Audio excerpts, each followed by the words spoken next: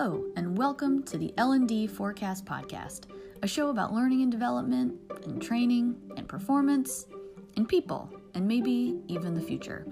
I'm your host, Emily Sheets. On this episode, I'm doing a quick learning hit about search.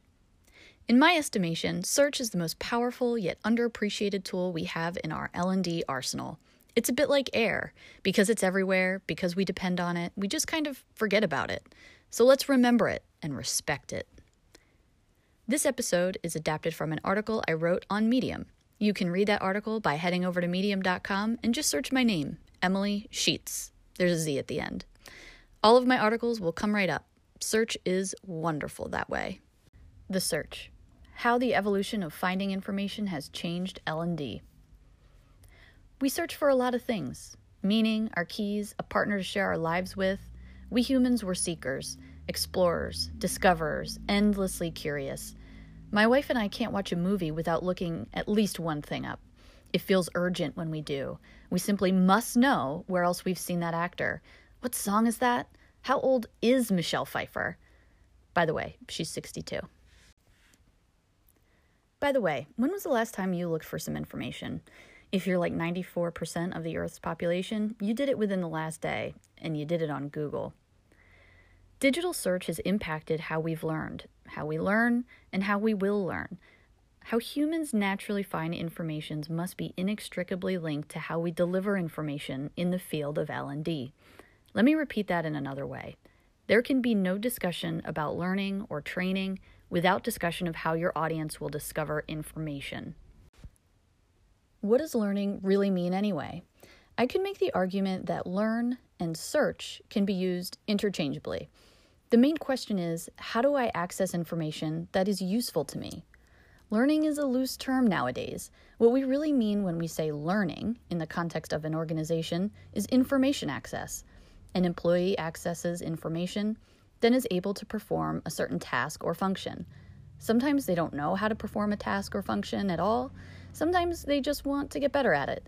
Either way, our job as learning pros is to enable them to find information so they can perform. Sometimes we make them find information in their own brains. This is the most commonly used method. We make them sit in a classroom or through an e-learning, and then at the end they're supposed to know a thing so well that they can simply search their brain for information. A furnace and a lesson. A couple of years ago, my heat wouldn't kick on. It was November, and I finally had to cave and turn the heat on for the first time after a long, beautiful summer. I pushed all the necessary buttons on the thermostat, and she just wouldn't go. So I did what I always do, and I FaceTimed my stepdad, who is the guru of how to fix broken things in a house. He walked me through a bunch of troubleshooting tips, and after some time, eureka, we resolved the issue together. He was the brains, I was the hands. This story is an instance of the knowledge I needed being in someone else's brain. Now let's fast forward to this year. I turn on the thermostat, expecting some warm air to circulate through the chilly house, and nothing. I went straight to Google, scrolled through quick tips, scanned videos, and watched HVAC experts walk me through common issues. Eventually, I turned the switch off, then on again, and guess what started running? My furnace.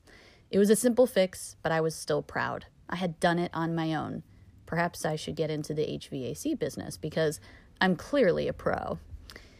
In my broken furnace story, you notice that there are two different ways that I accessed information.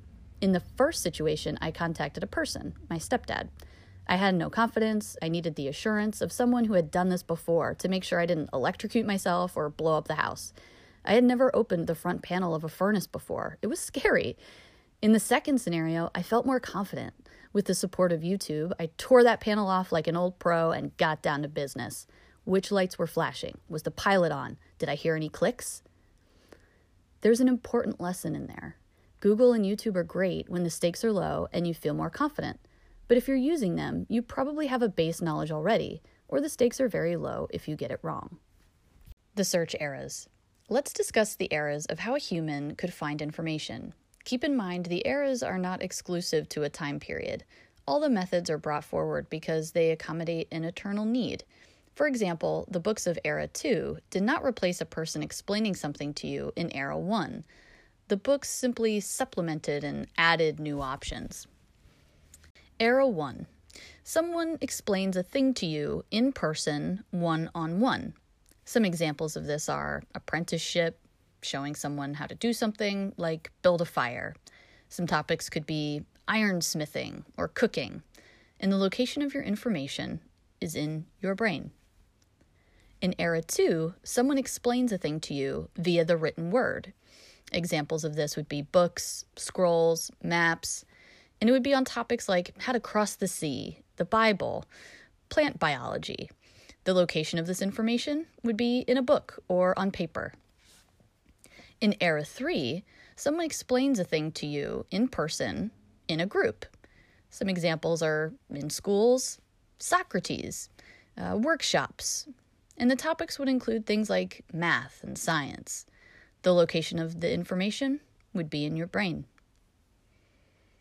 In Era 4, we see libraries. Some examples, libraries. The topics include literally anything, and the location of the information is in a building. Era 5, this is a big jump. Digital.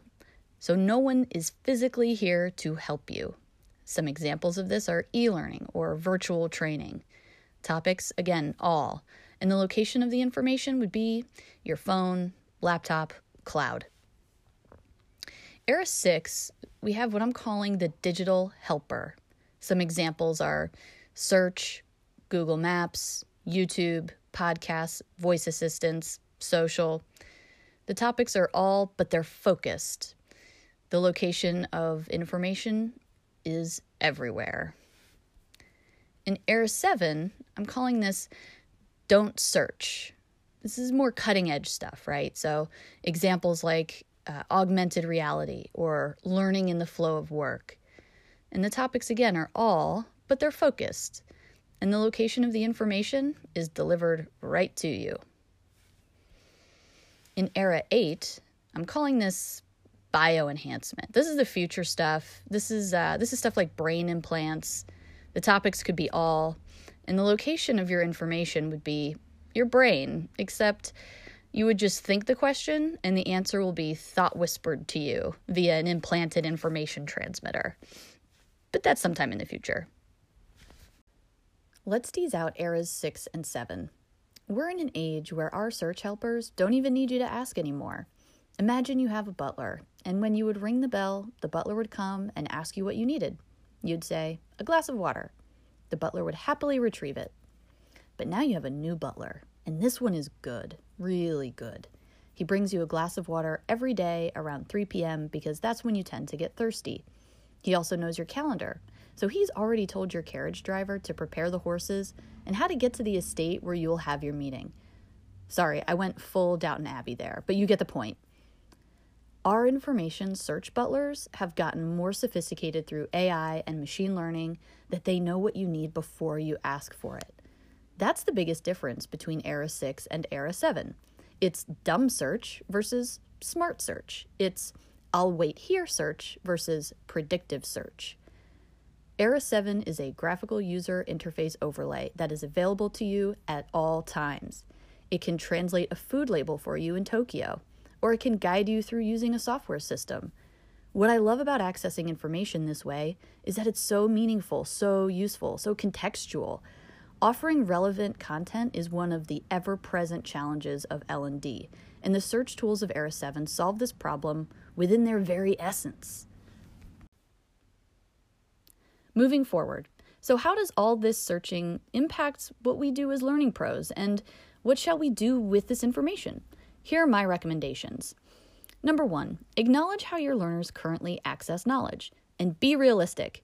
In the learning biz, we have a tendency to be overly optimistic about how amazing our supporting materials are. We are so baffled when our users don't use them. How dare they? We spent months developing that job aid or that infographic. If your learners are going to Google, that is what they want to do. If they're using a group chat rather than a cumbersome 1,000-page document that you tell them to use Control F to find things in, maybe you ought to reconsider some things. Another suggestion. Number 2, create a learning landscape schematic. Map out all the different ways a learner accesses information and the location of the information. This will give you a full picture of the various learning modalities you currently have, and it will help you identify where you have opportunities to create new learning pathways that will excite and inspire your learners. Number 3, create a vision of the new learning landscape. Be bold. Are you missing out on adaptive learning opportunities? Are you offering an easy-to-use search option? Are you exploring how AI or AR can help your learners before they even ask? Number 4, create a learner profile for every new learning initiative. In it, detail their confidence level and what learning methodology they might choose for themselves. Do plenty of learner interviews. Don't guess at what they'd like. But I'd also caution here that while understanding what your learners prefer is important, take it with a grain of salt. You're the learning professional. They're not. If they've only been exposed to classroom training, then that's what they'll say they want, always and forever. Most learners wouldn't recognize a group chat as a learning vehicle. Number 5, apply these principles on both macro and micro learning initiative levels. If you're thinking bigger picture as a learning architect, you're going to be the one supplying all the materials, technology, and resources for the learning designers. Meet regularly with the designers to understand their challenges and be open to their ideas. If you're focused on a specific project as a learning designer, if you see a gap in a best practice of how to deliver content, fight for your learner. Ask what they need. Be their voice. Thanks. Thanks for listening. Please feel free to comment, reach out, talk to me on LinkedIn, reach out to me via email. I don't know, just literally any way. Get in touch if you want to keep this conversation going. Write your own article. Make your own podcast even. I love talking about this stuff. It gets me going. It keeps me going. And it keeps me excited. I love this business that we're in. I love learning. And I'd love to hear from you. I could chat about this stuff all the time. So feel free to reach out. Thank you again for listening and take care. Bye-bye.